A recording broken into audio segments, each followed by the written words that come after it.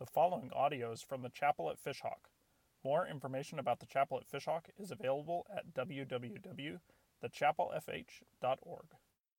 I remember the first time that God asked me to do something that I thought was crazy.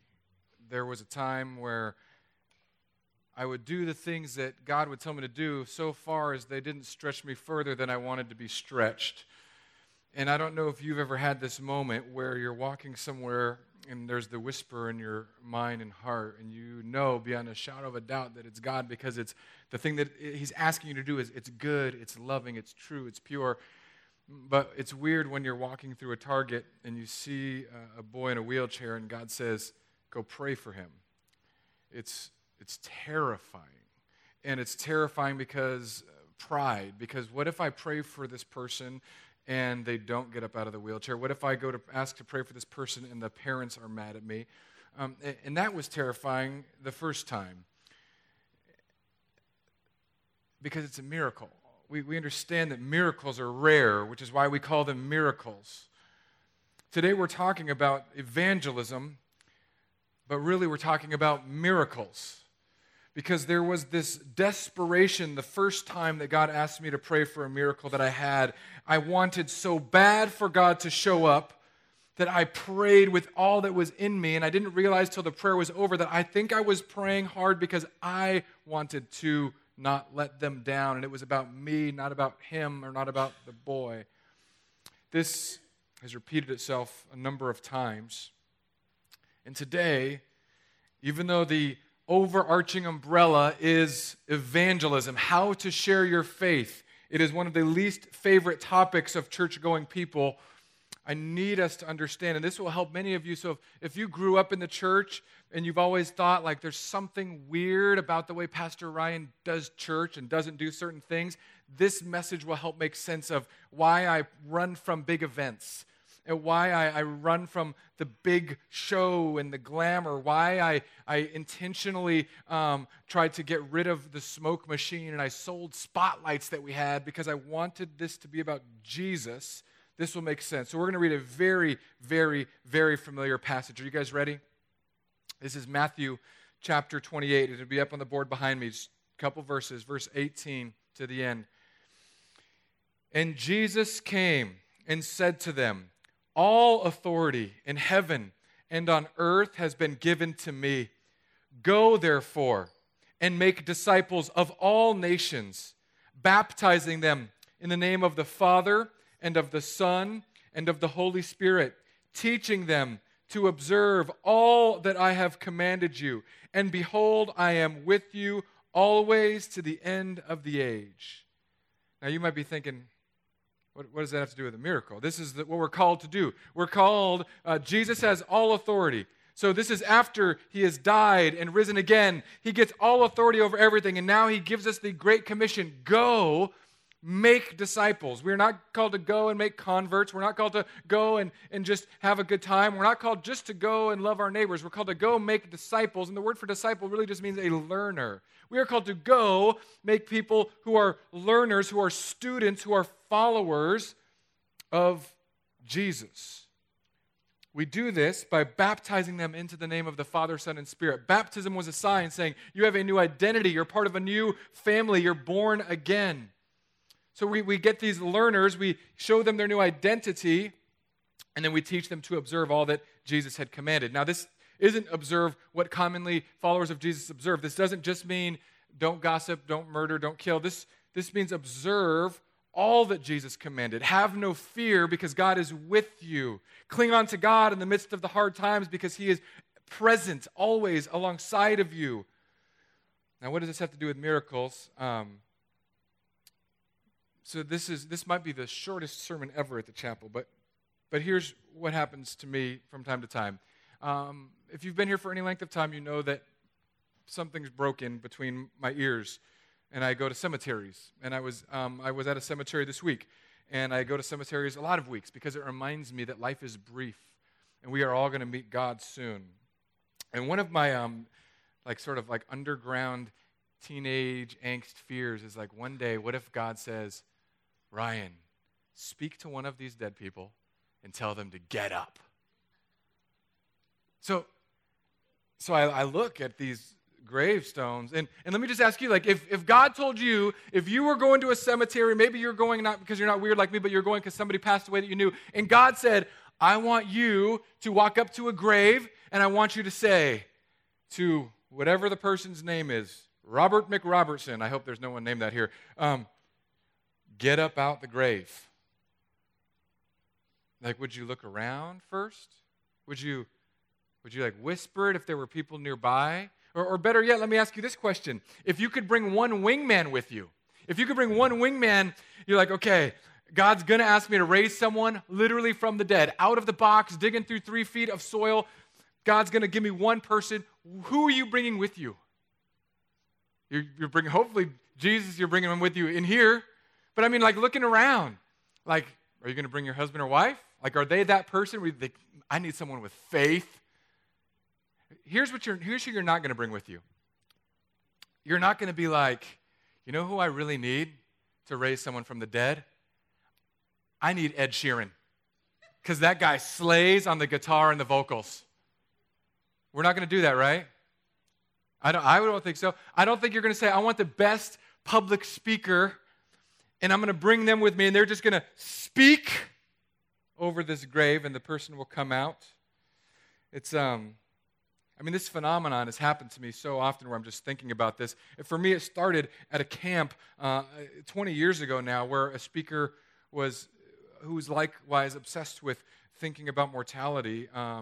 His name is Francis, and he kept just driving this home, just driving it home. What if you had to bring someone back to life? How would you do it? And drinking milkshakes at a Christian camp, I finally just said, dude, I'm not bringing you. I'm not bringing your college guy. I'm going to go find the most faithful human I know, probably like the janitor at this Christian camp, because they just serve and love Jesus. I want to bring the person that's so connected to Jesus that talking to a dead person for them is just the same as talking to a live person for us. And we laughed. But then I thought about evangelism this week.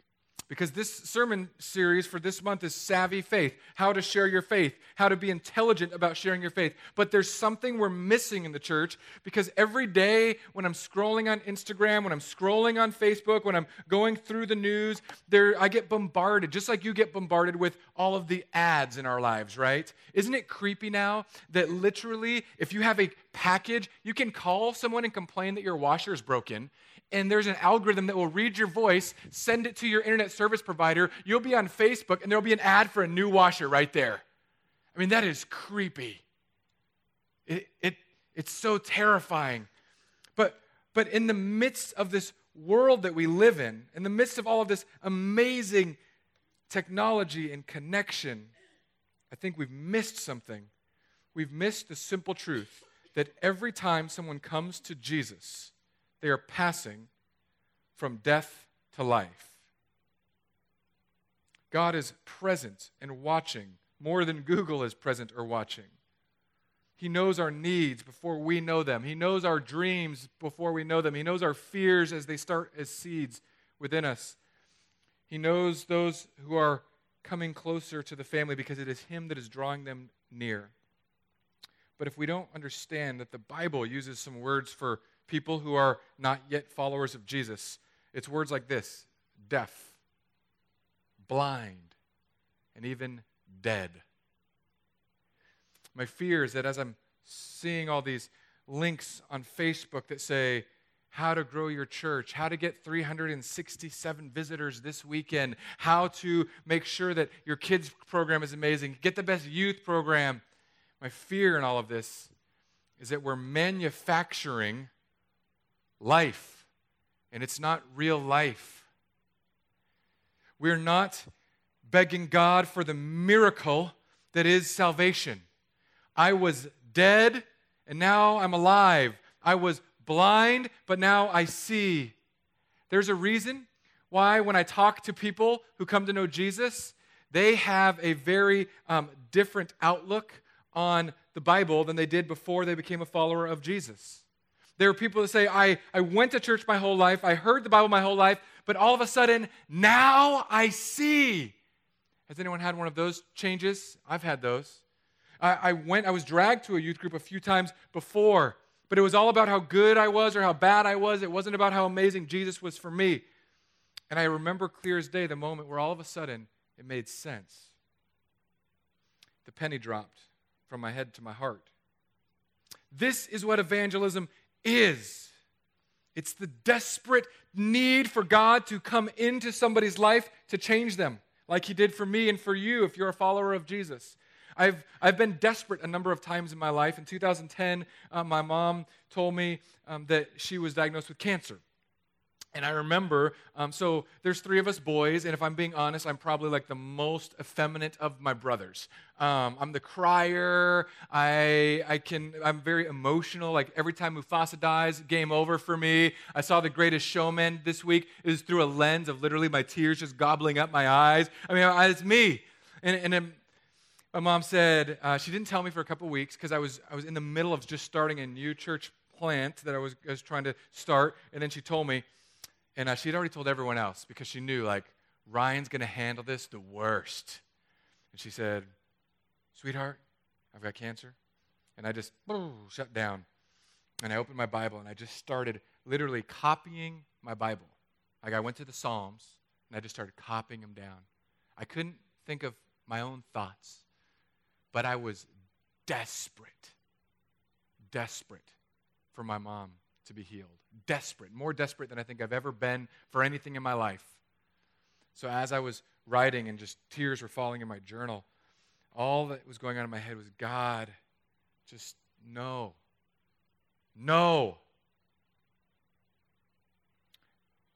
A week ago, one of my friends here had a hospital scare. The husband talked to me and said, I took my wife to the hospital, chest pains, arm went numb. One of my favorite people here, and I drove from here to the hospital. Amy's doctor said, "Don't go to the hospital to visit people because your wife is pregnant and there's flu." So I haven't been going, but I went, and on my way there, the only prayer that I prayed was, "Please, God, no, please, God, let this person not have." Whatever is going on in their heart, in their arm, like whatever that is, God, let it not be a heart thing. Let it not be a death thing right now. I was desperate. When I first became a follower of Jesus, I asked the pastor, what do I do next? And they said, pray for all the people in your life that don't know Jesus. And it was a very, why? Because if you don't, they'll be in hell, apart from God, eternal torment forever. That got me praying. Desperate prayers. We've turned evangelism into this weird game. And it's not that these things are bad, and it's not that I don't, I think Ree and the band, they're amazing, but if I had to raise someone from the dead, I'm not like, come on guys, let's go play Come to the Altar in the Cemetery. It's not going to be, hey, I got to raise someone from the dead, let's go get the pastor who tells jokes. That's me sometimes, just not today as much. Because what am I going to do? Like, hey, have you ever felt down? Get on up. Yeah.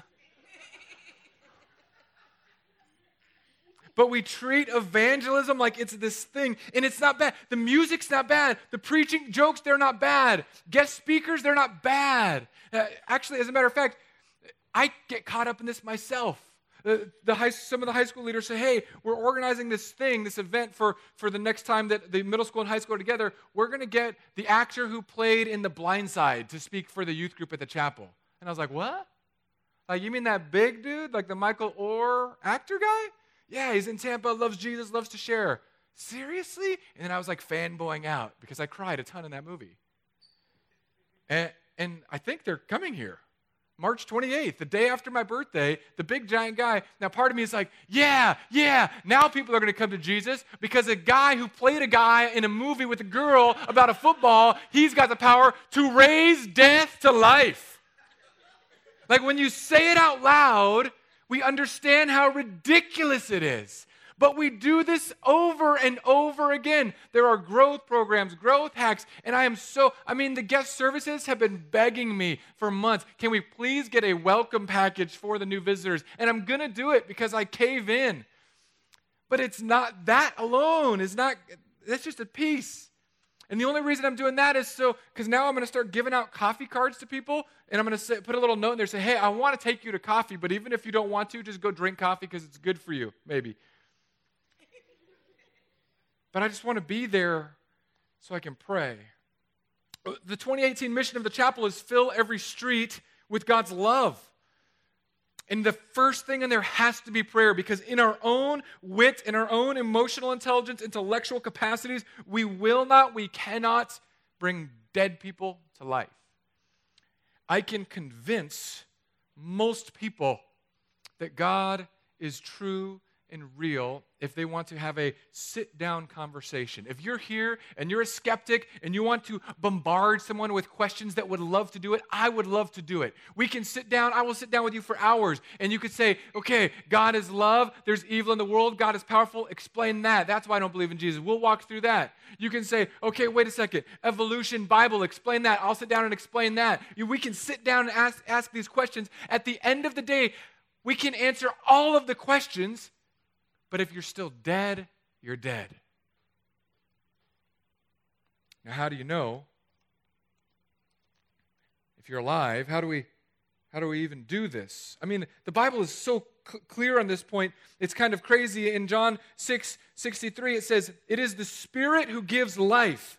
The flesh, our body, our minds, this feeble physiology is of no help at all. It is the Spirit alone." John 15, Jesus talking to his disciples, he says, "Abide in me, and I in you. As the branch cannot bear fruit by itself unless it abides in the vine, neither can you unless you abide in me. I am the vine, you are the branches. Whoever abides in me and I in him, he it is that bears much fruit." And this last part of verse 5, "For apart from me, apart from Jesus, you can do nothing." We've just turned evangelism into this game of, I've got to learn how to share the good news. And you do. It's good to know how to share the good news. It's good to say, this is why Jesus is good to me. This is what he's done for me. He took my sin and my anger and my depression, and he nailed it to the cross, and now I can walk freely. But only the Spirit gives life. Apart from Jesus, we cannot do anything in this Christian evangelism thing. Evangelism just means sharing the good news, talking about the goodness of Jesus with others. So how do we do it? I mean, there's a few ways. The Bible says that they will know you are my disciples by what? Sunday school kids, your love for one another. Jesus prayed even a deeper prayer. He said, "Father, I pray that they are one as we are one. As the Father and Jesus are one, he wanted us to be that unified." Now that's terrifyingly unified.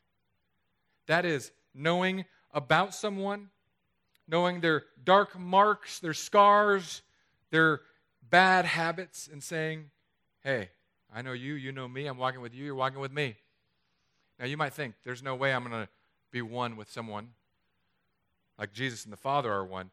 This is why God gave us marriage. God wanted us to have a taste of that, a taste of what it would mean to be totally known, yet totally accepted. Now, we don't all do super great on that, statistics tell us, but it's a taste. And there's a freedom when we can love each other so much that we can say, "I am so mad at you right now, but I would never leave you." Because Jesus would never leave the Father. This is why it always boggles my mind when people leave a church family because I say something dumb. Like, I'm in my mid-30s. I'm having my first midlife crisis, which is why I bought an electric skateboard. But this means I'm bound to say dumb things. I've told you this before, I'll tell you 100 times. Like every 3 to 4 years, I look back at my 3 to 4 year younger self and say, that guy was an idiot. But it's happened every 3 to 4 years. So I'm not dumb enough to think, you know what? This is the age where when I turn 40, I'm going to be like, that guy at 36 nailed it. And I know some of you who are older than me. And I've watched some of you now for almost 3 years. and I judged you. I think they're just like me. They're same boat. They may not see it, but I see it. We need to have this understanding that we are a family committed in love to one another. So when someone says, I'm leaving the chapel, and I say, why are you leaving? Well, you said this. Let's just put it in the context of what the Bible calls the familial love of God. So that means that if you're with a church family, and I don't mean like you just attend a church, because a lot of us, we're just attenders. I mean like you're in. Like someone here, if they go to the hospital, you're at the hospital. Someone here, if their kid gets the flu, you're not like, I can't go too close. You're like, no, I'm there with a bunch of syrup and medication. I'm just going to shoot Tylenol at you out of a super soaker. I'm here with you. So some of you need to be that type of family, and you're like, I don't have that, but I want that. Now, that doesn't just mean get in a small group. That means like you get your life up against somebody. That's family. And when you have that, and you get mad at me, or like, I don't like the style of music, or man, these chairs, or it's too hot, or it's too cold, or the kids program, or whatever it is, just put that in the context of a house. Like, you're there, husband, let's say you got a husband, wife, let's say, hypothetically, you got 3 kids and 1 on the way. Okay? And something goes on. Let's say, for example, people put the toilet paper rolls on the wrong way every time. Every stinking time. They don't know how to read a manual. And you got to switch it every time. Because somebody thinks that it should go over the back instead of over the front. We all know that's a sin. This is just a hypothetical. Now imagine if one day, hypothetically, I've just turned it around for the 300th time. Take it out, turn it around, drop the rolls, I get mad. Why do they do this? It goes over the front, over the front, over the front. And one day I said, that's it. I'm over these toilet paper bandits. I'm out. And I just leave the family. You'd be like, hypothetically, whoever that guy is, you're ridiculous. Just turn the toilet paper roll. It's ridiculous. You don't leave a family over that. So what do you leave a family over? Let's ask the real deep questions.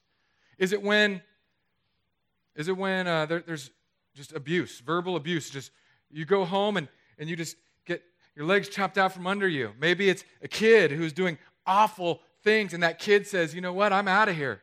That happens. I did that. I ran away. But what does a family do? It doesn't mean that it's always peachy keen. But it means that you will always be there. For me, the most like extra family thing that's happened since I've been at the chapel, I got so mad.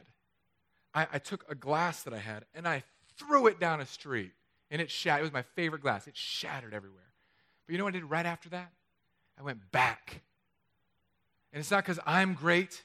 It's not because I have this Bible knowledge. It's because God himself said, Ryan, you have blown it. I'm going to go to the cross for you, and I'm going to rise again for you, and then I'm going to put my Spirit in you, and I'm going to bring you to life. And now, walk with the power of my Spirit. Don't walk with the dead, stinking thinking. Walk with this new life I've given you. So when we get angry, we forget that the very presence of God is in us. Yahweh is in us. The fire is within us. We forget and we go and we throw things, or we punch things, or we yell, or we chop down, or we drive away. But we've got to ask God, who gives us life, to say, God, you've given me life to love one another. I can be there no matter what because you were there for me no matter what. And every person in this room can do that for someone else. Every person. And even if you're not yet a follower of Jesus, the offer is free for you. And you're saying, wait, if it's about me being dead and I need life, what do I have to do with that? You have nothing to do with it. But when the gospel is preached, the Bible says that this amazing thing happens, that the Spirit of God goes out. I'm throwing seeds, and God's Spirit will cause life to spring up. Some of us need life for all of our soul because we've been walking zombies. Some of us have been zombie Christians forever, and all we do is we just attend and we turn to things that make us feel like we're connected with Jesus. But in John 15, it says it's those who abide in Jesus. It's not podcasts. It's not how many sermons you can listen to. It's not how many books you can read. It's not about the bands or the whatever. It's not about the shirts you wear, the bumper stickers you have. It's, are you connected to Jesus? It's not going to happen because of how clever you are, or because of some amazing philosophical argument. Those things aren't bad, but they cannot connect you and bring you into a relationship with Jesus. It is the Spirit of God who does that. It doesn't matter what kind of branding or fundraising we do. I mean, the amount of times that I'm bombarded with, do you want a new website? Your church needs a new website. I'm like, I get it. We need a new website. Do you need a new brand? Do you need new colors? Do you need new? I'm like, look, what we need is a new revelation of the Spirit of God. We don't need, I don't care. The sign outside, I have zero graphic designing ability. If you look at it, it's one font. I chose a color arbitrarily because I had just moved from Los Angeles, so I chose the color Dodger Blue. I didn't look at it and say, is this going to cause calmness and welcoming to people? I don't care. Maybe that's bad of me to say. Maybe that's why I need executive pastors around me. What I care about is that if we're going to begin to actually fill every street, we understand that we are starting this journey in a cemetery.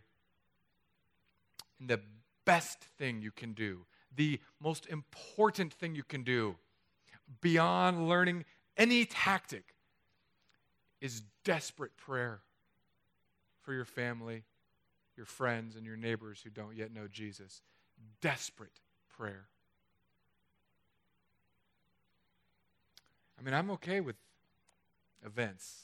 Like, I'll be at this first responders thing on March 3rd, and I'll be out there like, yeah.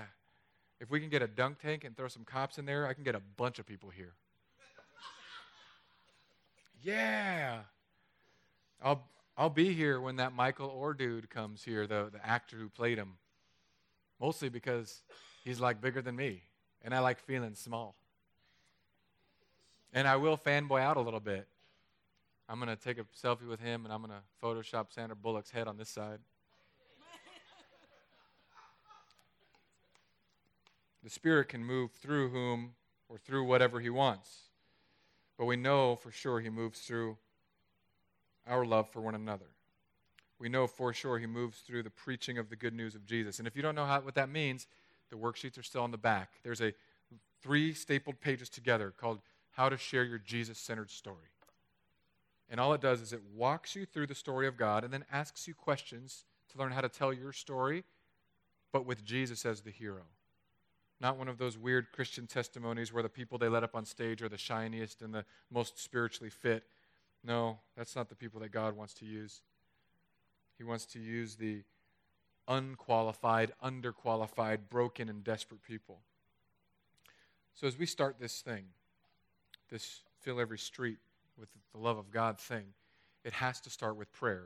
And because sometimes I know I just get so caught up in illustrations and inspiring because people don't remember much of verbal communication anyways, I'm just going to ask you guys to do this. I'm going to give you 2 options. And you can totally ignore me, but that just means you will be judged later by Jesus for it. Maybe not. Maybe true, actually. There are verses about that. I want us to pick either 10 for 10 or 30 for 30. And here's what it is. Some of you got this done already because I've seen some of y'all's Fitbits. Some of you, I hear you talking in the lobby. You're like, I reached 27,000 steps today. So this is easy for you guys because I reached 20,000 steps in a month if I'm lucky. I want you to commit. If you've never done this, start with 10 for 10. For 10 days, I want you to be outside on your streets for 10 minutes, just praying. Nothing else, just praying. If you're like, I already walk for more than 10 minutes a day, then you're the 30 for 30. Like, overachiever. Good on you.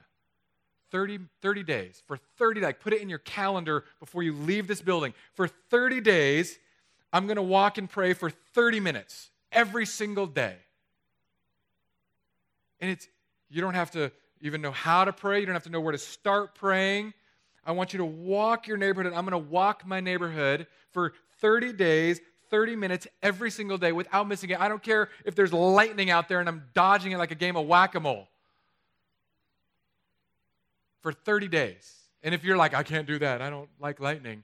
If you're doing the God's work, he's in control of the lightning. So if he'll probably say, I'm going to miss you today. I'm just shoot lightning around you. Boom, boom, boom. And if he does hit you, then you probably deserved it, okay? For 30 days, 30 minutes, or for 10 days, 10 minutes. And just walk and pray. And pray for every neighbor you know by name, or if you're doing it at your workplace, walk through the hallways of cubicles like the creepiest person ever, just mumbling under your breath. And pray, God, I need your life to change me. They need your Spirit to change them. And even if they're believers, we need more life in us. The reason we sin is because we've ignored the abundant life that God gives us, and we've turned back to our old ways, our dead ways. So we can all pray for everyone, and all that I'm asking is that to make this thing happen, we just commit to this little teeny project.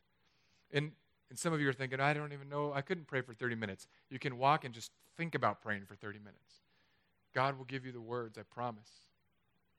You might fumble the first few days. You might fumble the whole 30 days. But nothing is going to change in this community, in your household, in your heart, in your workplace, without the Spirit of God coming down. And the Bible says that all we need to do is ask and beg and be desperate. When Jesus gave a story of prayer, he said, bug God and bug God and bug God until God answers. That's a New Ghetto version of the unrighteous judge and the widow that just pesters him. Just pester God. I give in to my own kids. I'm not supposed to give in when they ask for ice cream, but I do because they bug me. They just keep bugging me and biting me and hitting me. Ice cream, ice cream, ice cream. And I know it's a bad parenting move, but sometimes, parents, some days you're just like, take the tub, go to your room, I'm good. Some days I'm a good parent, but some days I'm like, let's just, visqueen the world and send the kids free. Pray, ask God to come down. That's all this is today, because there are dead people around, and we need to see life. Let's pray. God, I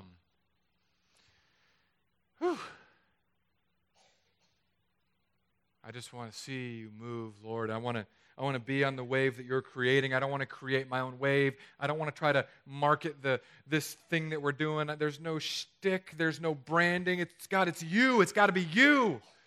So I pray that if the people here, if they're choosing the 10 minutes for 10 days or the 30 minutes for 30 days, that they would strive for it. And if they miss a day, they would just get back up on the horse the next day. And that we would pray our guts out in desperation for you to bring life where there is death. Because all around us, God, it's so clean, it's so nice, it's so pretty, it's so shiny, but there's death all around us. There's dying marriages, there's dying family dynamics, there's dying vocations, there's dying dreams, there's dying souls, there's people that are going to be apart from you forever. We need you. God, we need you. Make us desperate in prayer till your Spirit rains down grace and mercy in this place. In Jesus' name, amen.